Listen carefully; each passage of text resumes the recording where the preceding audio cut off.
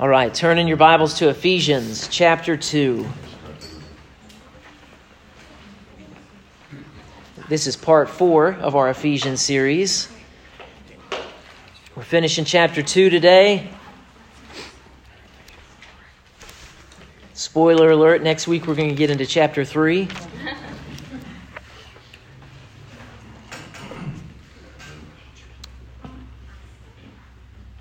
Giving you some background, of course, already on Ephesians. You know, Ephesians are people who live in the city of Ephesus.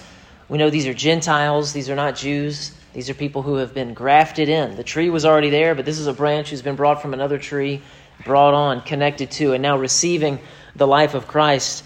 But we're getting more teaching on that today. We've heard the gospel preached. We heard Paul's encouragement to them. I love you guys. I think about you guys. I pray for you guys. I pray that you would see what's already been done.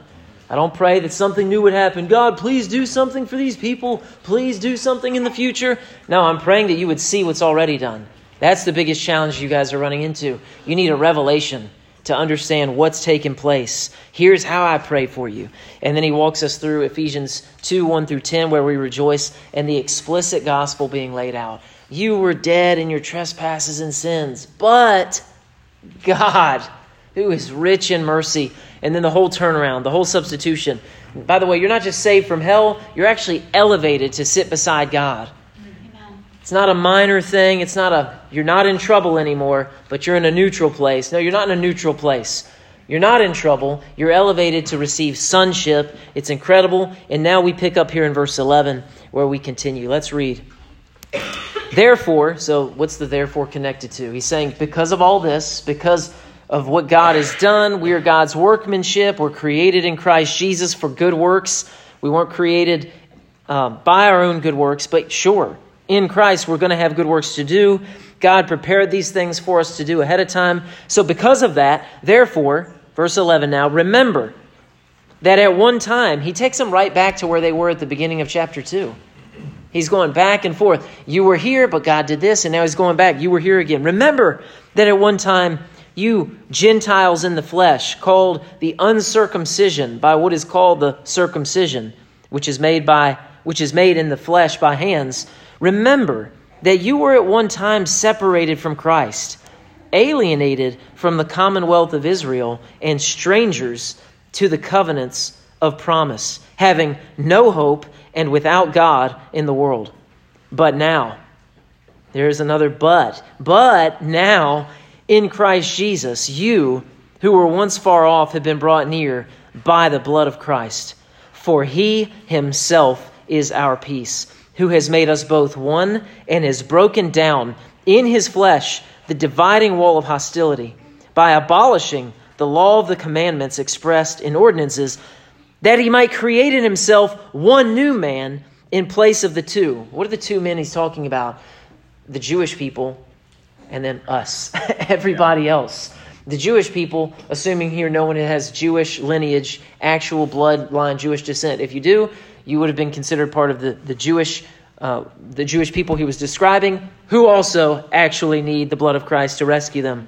But he's saying he's taken the two, and so making peace. Verse 16, and that he might reconcile us both to God in one body through the cross, therefore, thereby killing the hostility. And he came and preached peace to you who are far off, and peace to those who were near, referencing the Jews.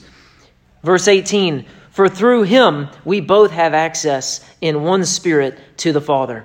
So then, you are no longer strangers and aliens, but you are fellow citizens with the saints and members of the household of God, built on the foundation of the apostles and prophets, Christ Jesus himself being the cornerstone, in whom the whole structure, being joined together, grows into a holy temple in the Lord.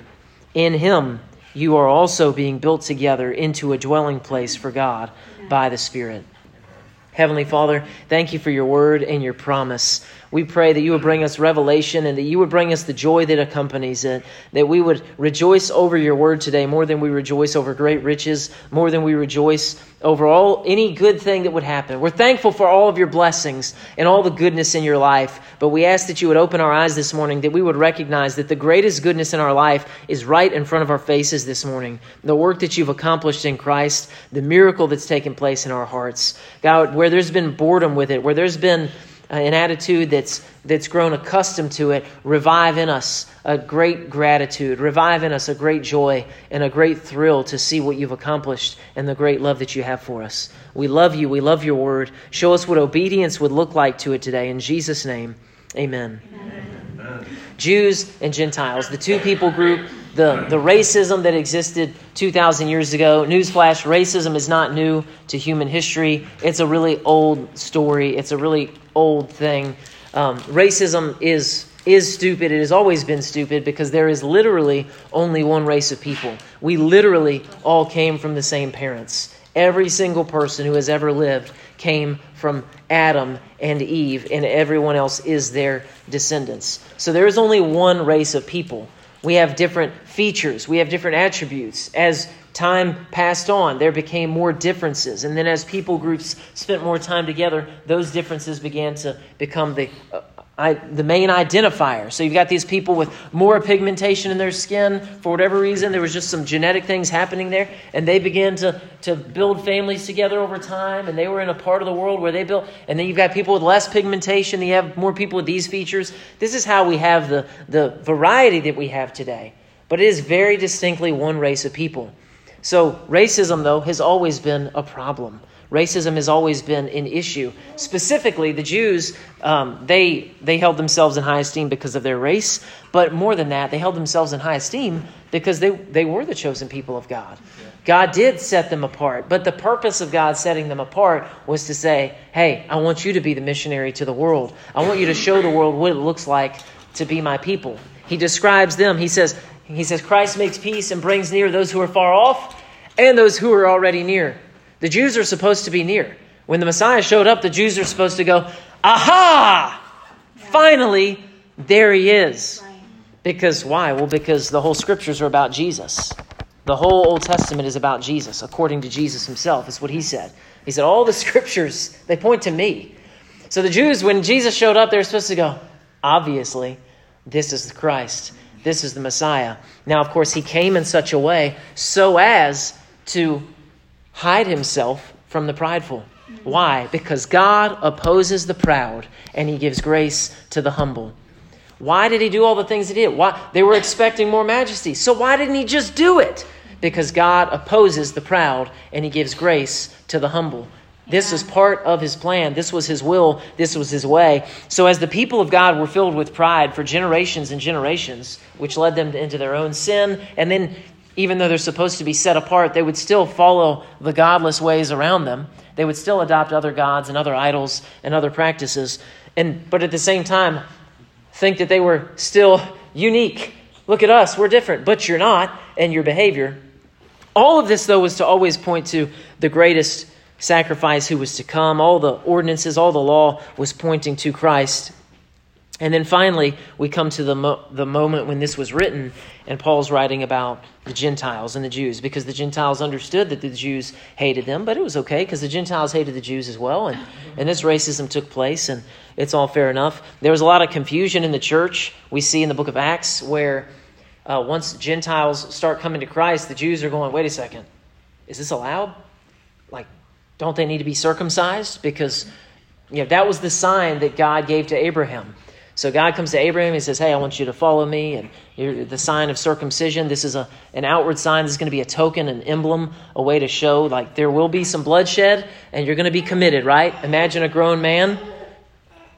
Like, you really believe in your God, don't you? You better believe I do.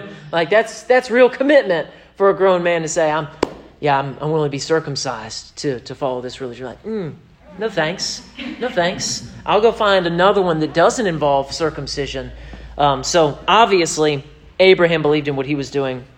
So this sign is taking place for all Jews.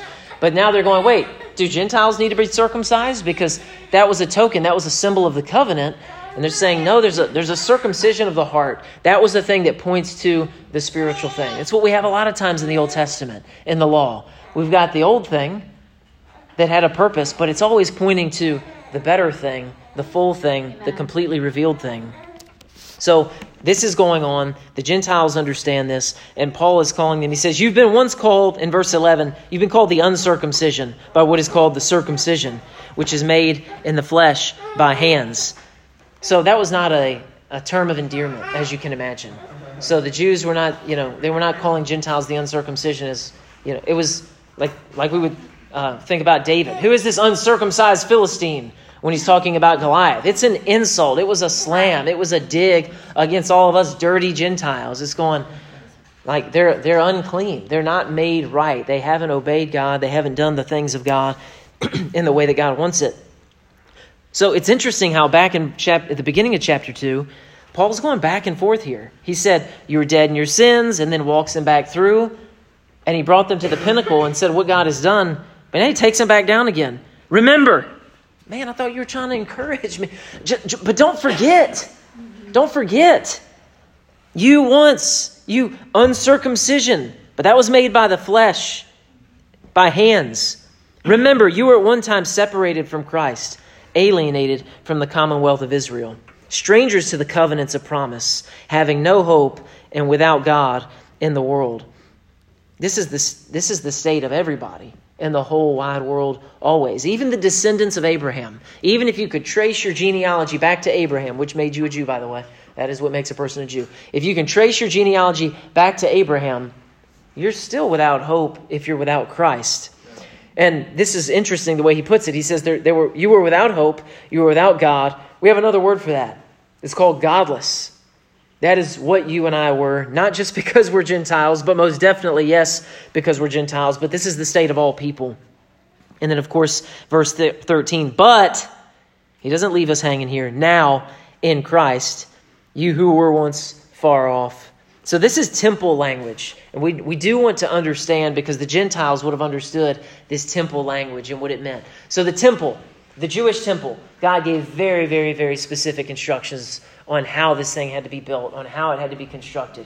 Very precise. The whole temple complex was very large. It's about 34 acres. But within the temple complex, there were different zones, and it would continue to shrink and to shrink and to shrink. Out here is where you could kind of look in from the outside. Out here, the Gentile court is where you and I would be permitted. We are permitted to go no farther. If we go any farther, we will be stoned to death. They had a sign and an emblem above one of the gates that if you and I were to pass through it, and I can't quote it perfectly, but the point was any Gentile who passes through here has himself to blame for his incoming death. So you're allowed in this outer region, but you can't go any further. What's the next level? The next level is the court of the women. What's the next level? The next level is the court of Jewish men. What's the next level? The court of the priests. No one in the previous zone can approach the next zone. And then within the court of the priests, after that, you have the Holy of Holies, the room where God dwells. You who were far off. So they understood this to mean temple language. They understood this to mean I'm held back, I'm held off, I can't get to the presence of God. Who designed this? God did. God designed all of this. This wasn't a mistake. This wasn't an accident. This wasn't just Jews being mean. This was the Lord's instruction. What is he doing? He's showing that people can't come close unless they are purified. People can't come close unless there are steps, unless there are rituals. So that's the whole world was kept outside in the Gentile court. And then Jewish women could come closer. Jewish men could come closer. The priests could come closer, but only through the rites of purification. And all of these things pointed to Christ. If we were studying through these books in the Old Testament, we'd be able to look, that's how that points to Jesus, and this is how this points to Jesus, because Jesus is the high priest, and he's the one who can bring everyone near, because he sprinkles us all with his blood. That's the only thing that could bring anyone near, was blood. Lots of bloodshed. Lots of animals had to get killed for people to keep going into the next level, to go deeper into the temple. So you who are far off, using this temple language, these Gentiles, they'd be curious. They would want to get closer and closer and closer. If you were an ignorant Gentile, you wouldn't understand all that. Maybe you'd be in if you would come in from far away and you said, how do I get in here? And they'd say, here's how you can come into this court. Okay. Oh man, I'd love to be able to go in there. No. You've got to be a Jewish woman. Oh man, I wish I was a Jewish woman so I could at least get closer to the presence of God. And then if you were that far, you say, I wish I was a Jewish man so I could get that much farther in. I wish I was a priest. Oh, you can't be a priest. You got to be of the tribe of Levi. Man, another purity, another clarification, another set apartness. Man, if I was a priest in the tribe of Levi, I'd go into the Holy of Holies all day, every day, and just be with God. No, you wouldn't. You can only go into the Holy of Holies one day a year. And that's it. And only one priest, only the high priest, on one day out of the entire year. Man, there's so much there. There's so much holding us back. There's so much going on here. And then there's this, all the time, there's this curtain, this 4 to 5 inch thick curtain constructed to separate us from the presence of God. And if I go in at the wrong time, I'll be killed. God himself will kill me. Why? Because I've violated things. I'm unholy. I'm not worthy.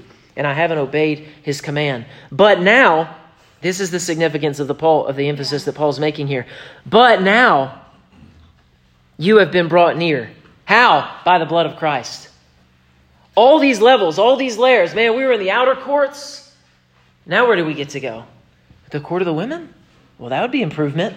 The court of the men? Well, that would be progress. The court of the priests? No, the high priest has sprinkled you with his blood. Jesus, the ultimate high priest, brought you near. Not just near, but he brought you all the way in. Hallelujah. And that was the point he's making. You're seated with God. You guys used to imagine what it might be like to go into the Holy of Holies, as did all Jewish people. Everybody except the high priest who could go in. You haven't just been brought near, you've been brought into God's household. And this is what happened when Jesus died on the cross in Matthew 27, verse 50 and 51. This is the moment that Jesus gave up his life. And Jesus cried out again with a loud voice and yielded up his spirit, because no one took his life from him. And behold, the curtain of the temple was torn in two from top to bottom, and the earth shook, and the rocks were split. God deliberately and purposely takes his own curtain and says, and now my spirit is being poured out. This has been satisfied in my Son, who, a mile over there, up on the hill of Golgotha, he has finished the work. It's all been pointing to him, and finally, my spirit is going to be poured out on all flesh. I'm going to fill all people who will come near, because I'm so pleased with my Son, and I love him for what he's done, and I love his blood.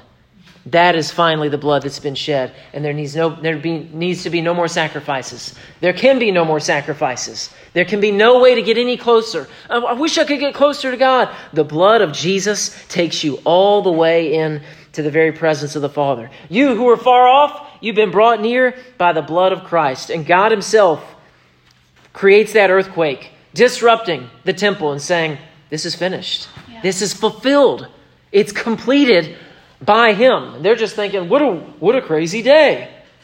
All the lies, all the deception that they told themselves as the Pharisees were crucifying Christ, and God made blackness come over the earth, and then the earthquake, and the temple being torn in two, and they're going, what a wild occurrence here today, as the Passover has just happened, and now the Day of Atonement has come, and now this guy's dying on a cross. What a bunch of coincidences coming together. But of course, Jesus was pleasing and satisfying the wrath of God and satisfying the justice of God. But now in Christ, you who were once far off have been brought near. How? The only way that anybody ever could, by the blood of Christ. For he himself is our peace, who has made us both one and has broken down in his flesh the dividing wall of hostility. No more two people groups, no more Jew and Gentile. It tells us in Galatians, there's no male nor female, nor Jew nor Gentile. Now that could certainly be taken out of context in our modern moment. This is not saying that male and female no longer exist. He's saying that there is no limitation in how they can approach the Father. Everyone has equal access to God the Father Almighty. Full and complete access as a son, meaning all the privileges of King Jesus. Every single believer who puts their faith in him gets treated like him. Amen. Verse 15, how did he do all this? By abolishing the law of commandments. Or another way we would say that is by fulfilling them, by satisfying them. All the law, all the commandments, never perfectly fulfilled, never satisfied. But now finally, here lived and died a man who actually fulfilled the law perfectly. Every single ordinance, and most importantly, in his heart at all times. Not just the outward expression that the law contained and that the law managed and that the law controlled, but inwardly. Finally, here lived and died a man who was perfectly satisfying. So in that, he abolished the law of commandments expressed in the ordinances, that he might create in himself one new man in place of the two, so making peace, and might reconcile us both to God in one body through the cross, thereby killing the hostility. So we're not just two enemies who lay down our weapons. Hey, let's make peace. That's not what's taking place at all. We're two enemies who become one family. We're not two different sides who say, all right, we'll get along now. I don't pick on you and you don't pick on me. We're two enemies who join and say, we're on the same side. And that can only be accomplished in Christ. This is the only way that any kind of ultimate peace can come to any people group in the earth. This is the unity that is brought to the people of God. No matter the age, no matter the skin color, no matter your vaccination status, no matter your football team, there's plenty of things that people divide over, but everyone can be unified in Christ. Now, the distinction there is in Christ. Well, what if I believe this? Well, that can't come into Christ, potentially, depending on what that thing is. Like that you can't have that in Christ. But in Christ, there's still plenty of freedoms. There's still plenty of opportunities. There's still things that we can allow for. Like, I can allow for Darren to be a Bills fan. Like, I can permit it. And we can still have unity, even though he's a Yankee traitor. The Lord will forgive him. And I'm working on it. No, there's plenty of nonsensical things and smaller things. And there's real pressures and there's real oppression that happens in the earth. But ultimate justice, social justice, will not be accomplished. Why? Because it is an absolute impossibility outside of Christ. Yeah. Can't we all just get along? No! Of course not! That's so naive. We're literally at war. Can't we all just get along? How would it be possible? On what foundation would we get along by? The one that you pick? I can't stand on that. Can't we get along? We can have some, certainly from the church, you can experience all the fruit of the Spirit. You should expect the fruits of the Spirit from Jesus' church. But will we get along in the sense that you mean get along, which is basically, can we agree on everything? Absolutely not. We're at war. And as we read, there are those who are following the prince and power of the air in the course of this world. Can we have unity with that? Absolutely not. But in Christ, unity has already been accomplished. So when you come into Christ, you have more in common. I have more in common with the woman in a mud hut somewhere in India than I do with a 38-year-old white man in the United States who has a wife and children who doesn't love and follow King Jesus. I have more in common with her. She's my sister, and we have an absolute unity. We may not speak the same language. We may not have anything else in common. But you put me and her together singing Amazing Grace, it's going to be good. You put me and him together, I'll be kind, I'll be warm. I don't not love him, but there's not a unity there. How could there be? There can be some commonalities. He might be a Panthers fan. So I feel sorry for him this season as well. But so there can be some things we can enjoy. But there's not this ultimate unity, and ultimately there is going to be a hostility. Why? Because we're of a different spirit, we're of a different kingdom. It's not a meanness, it's a reality.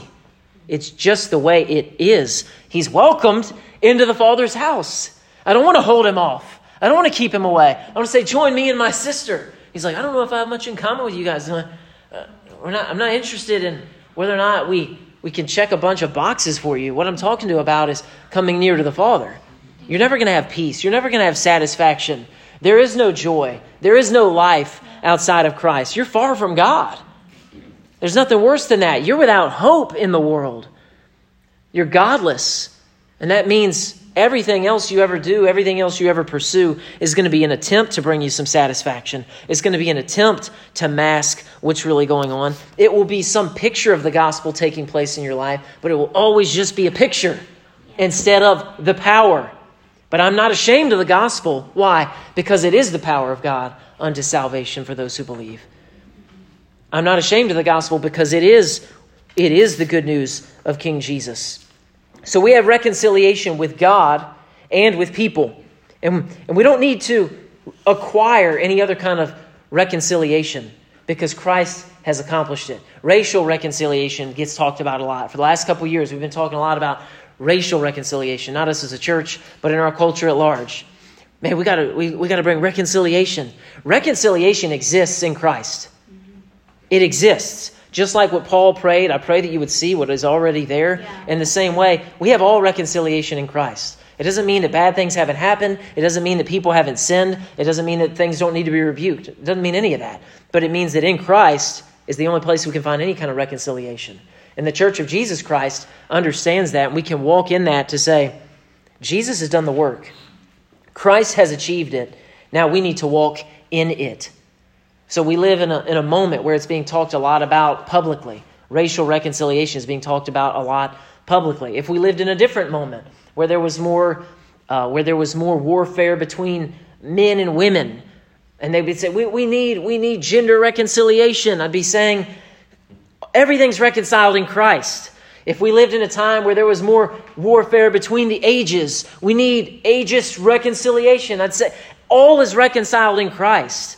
But if you're always trying to get people, just come to the table. If we could just get everybody to come to the table. Well, there is a table we need to come to. It's the table with the body and the table with the blood. That's the table where everything is reconciled.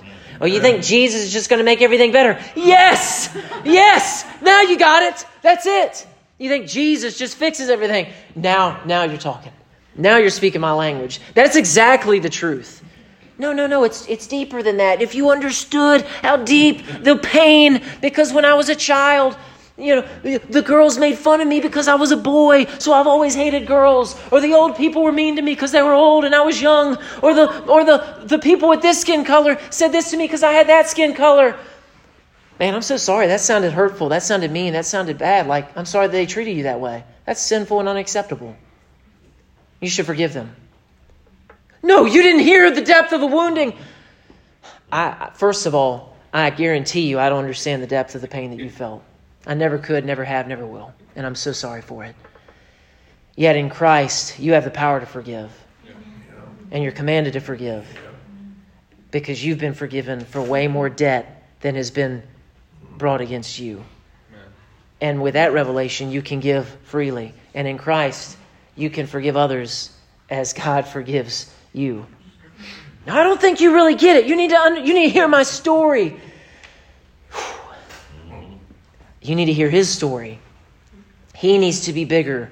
He needs to be bigger than your experience. That's so good. Spoken like someone who's never experienced it. No, I'm speaking for the one who experienced everything, though. Who experienced all of it. Because I know what I've done to him. So the people who you hate, the people who you're mad at, the people who you think are your enemies, I guarantee you, I've been way worse to Jesus than they've been to you. I'm certain of it. And anything you think about me right now, however bad you think I am, I assure you I'm worse. But none of that's reconciled by me trying to pay back or achieve or jump through any amount of hoops you may have. My only way out, my only path forward for freedom is bending my knee to Jesus and being cleansed by his blood. This is what can reconcile you and I. Us coming to the cross together as sinners and saying, I love you, and I'm thankful that Jesus has done this for us. That's our moment. That's our reconciliation. Yes, I'll repent of my sin that I can see and identify from the Word of God. Not just cultural accusations, but of the sins that I've committed. I will bring those to the cross, and I will come with you, and I'll say we are both reconciled to Christ. And this brings us unity. This makes us children in the Father's house, instead of this global perspective that just says, we all just need to get along. Well, I'm not opposed to getting along, that's for sure. But I just know it's going to be impossible until we yield to the King who reigns over this entire kingdom. The blood of Christ is the only thing that satisfies the wrath and the justice of God. So we're in verse 13 now. But now in Christ, you who were once far off, you've been brought near by the blood of Christ. The simple reminder again, Jesus is very exclusive. Well, I think there's many ways to God, right? But there aren't. There's only one way, because nothing else satisfies God's wrath. Nothing else can please God. Nothing else is good enough for him. Well, I've done a lot of good things. Yeah, but it's filthy rags. God says, nothing you do is ever going to be enough. And it's interesting at Halloween, you always see the bloodshed, you see the gross, you see the grotesque kind of things that people will display. I took the family, we went to Busch Gardens on Friday, and they're having their Hallow Scream right now. And we took them during the daytime. And they had like some of the stuff, they attempted to cover it up, but they didn't succeed. So there's severed limbs and severed heads and super cool stuff. I always mock it and I always make fun of it, but I understand to a degree what's going on. The world knows that there has to be bloodshed. They just don't know whose blood needed to be shed. The world embraces this idea of horror. They embrace this taste of hell because it's a way that they can manage it. It's a way that you can actually get a taste. You can go into that horror movie. You can experience death, wrath, terror, and you get resurrection when you walk out of the theater. It's a glimpse of not experiencing the wrath of God. They're fascinated and strangely comforted by grotesque things because they know somebody has to be sacrificed, and they're right.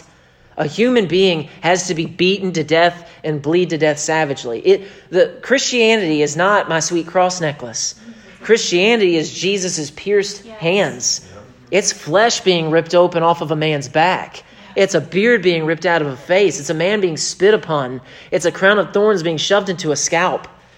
Like, we live in the West is very sanitary. And I think that's a blessing in a lot of ways because it's unpleasant to see the human body torn and ripped and broken and beaten. The human body is built and made in the image of God. So to see the human body suffer, that's why we have that reflex, that reaction. Yeah, that's why somebody gets hurt. It's hard to look at. Somebody's ankle turns the wrong way. It's hard to look at. Why? Because that's an image bearer of God. Something's wrong. Something's broken. Yeah. But they're at this time of year, it's fascinating. The sacrifice. The bloodshed. They just don't know who. They know that there has to be blood shed. It's funny, as we're walking through the parks, I'm seeing all the bloodshed, and there's they got blood everywhere. Blood. Look at the blood. And everything's bloody. It's so cool. So as we're walking, there's that bridge. And then at Christmas Town, which they're preparing for, I look across the water. Peace on earth. So they're starting to get ready for Christmas Town. So over here it's like murder, haunted houses, and then it's like, they're not wrong. The bloodshed leads to peace on earth, but it's not ours, thank God, and it doesn't have to be theirs, thank God. So they embrace peace on earth. Busch Gardens at Christmas Town is absolutely beautiful. It is beautiful. They got beautiful music. I mean, it is a beautiful place. And I'm like, you know what? I like it. Jesus is king. Let the world rejoice, whether or not they know what they're doing or they don't know what they're doing. I'm like, hey, right now, they're for us. Yeah. So I'm cheering it on and I'm celebrating. Of course, as we walk through the park, as we walk through the creepy sections, we recited the 23rd Psalm. Didn't we, Sugi? Yeah. So as all this bloody, gross arms and legs and hands and dangling, as I walk through the valley of the shadow of death, I will fear no evil. Amen. So we're not afraid of these things as believers, but we want to understand them. And it gives us compassion for the world.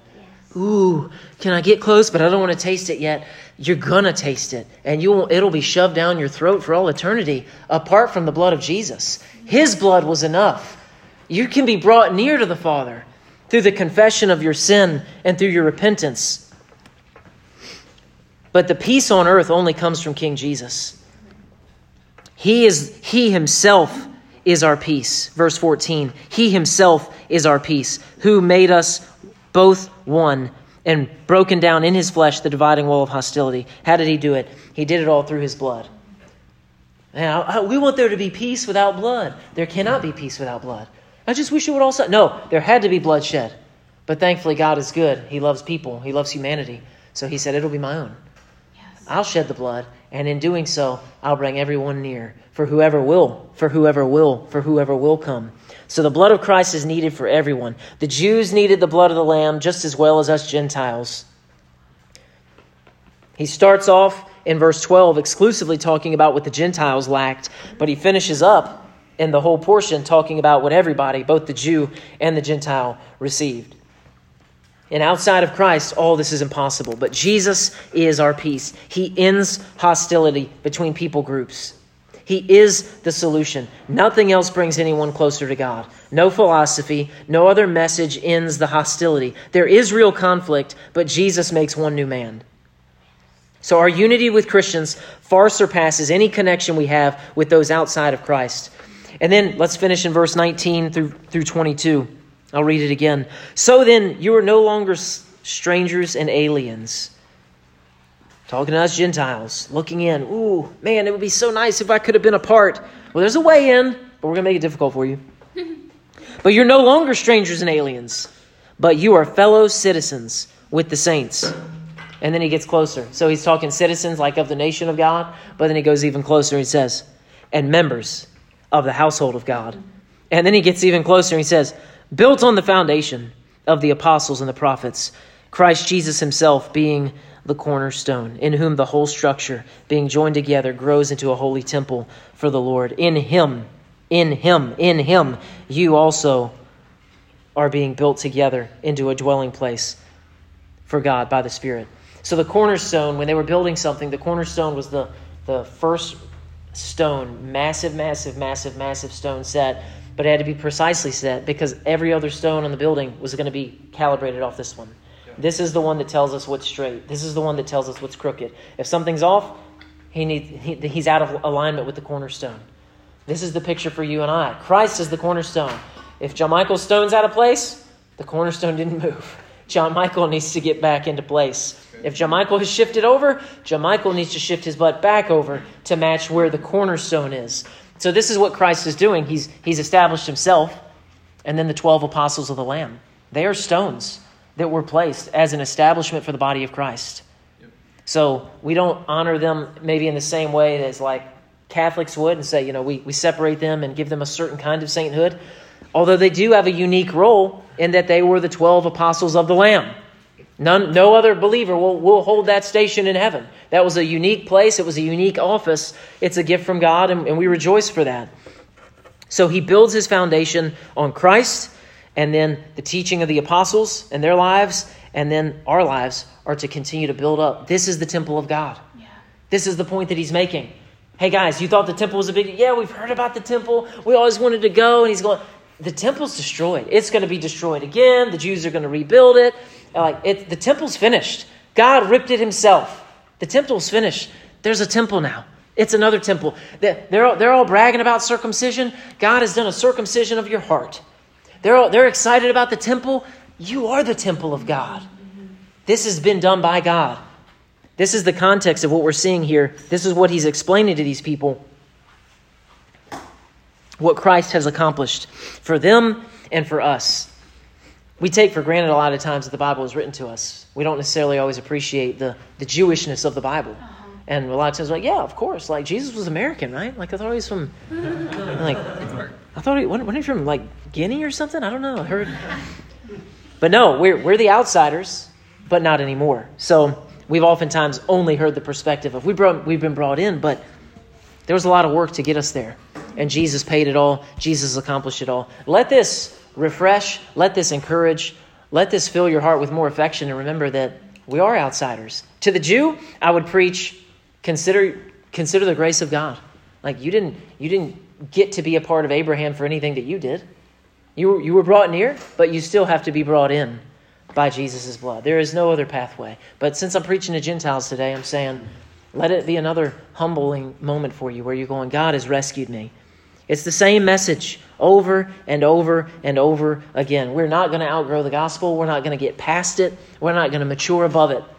The gospel is the power of God unto salvation. And this is the reminder and the renewal that we constantly need. And this is what has turned us into the household of God. That's exactly what we are. Oh, it's kind of like we're the temple? No, we are the Holy of Holies. The room that we used to go into God says, you're not going to come into this room anymore. I'm going to come into you because Jesus has made a new man. God, thank you for making us in Christ. And thank you for bringing Christ into us. He is the hope of glory. Holy Spirit, we thank you for filling us with your presence, with your power, with your love. We were far off, but we were brought near. There was nothing we could do to enter and to get any closer. The whole world is helplessly lost. And we were exactly like that. So as we look at the world, God, fill our eyes, fill our hearts, fill our minds with compassion. When we look at those who are our enemies, fill us with love for our enemies. You didn't say we wouldn't have enemies. You told us to love our enemies. So fill us with a love for them and a compassion for them that reminds us that they're far off. They're in those far off courts. Maybe they're wondering, maybe they're curious, but their pride keeps them from speaking up. God, help us to go out into this harvest to accomplish your work and to bring the harvest into the Father's house, where they will be celebrating, where we will kill the fatted calf, where we'll put a ring on their hand and sandals on their feet and rejoice because those who were lost have been found, those who are dead are alive, but it can only be accomplished through Jesus' blood, not through the philosophies of man. It can only be done. We can only become one united people of this earth if we build on the cornerstone. There is no other structure that your church is willing to build on. As a stone, as an individual stone, I'm unwilling to go lay on top of any other stone other than King Jesus. And I know these saints would say the same. So help us, God, to be aggressive as we go out, to be hungry and thirsty to see people restored, renewed, refreshed, and built on the cornerstone. Especially in this moment, God, as Satan would look to fill people's hearts with fear, as people draw near to darkness at Halloween in some ways, as they embrace the grotesque and the bloodshed. Lord, we pray that the blood of Jesus will be magnified and glorified in the earth, that people would be saved by it, not terrified of it, but be brought near, because your wrath was satisfied. We love you. We drink the cup of provision and blessing that Jesus has given us, and we thank you for it all in Jesus' name. And now the Lord bless you and keep you. The Lord make his face shine down upon you and be gracious to you. The Lord lift up his countenance upon you and give you great peace. In Jesus' name, amen.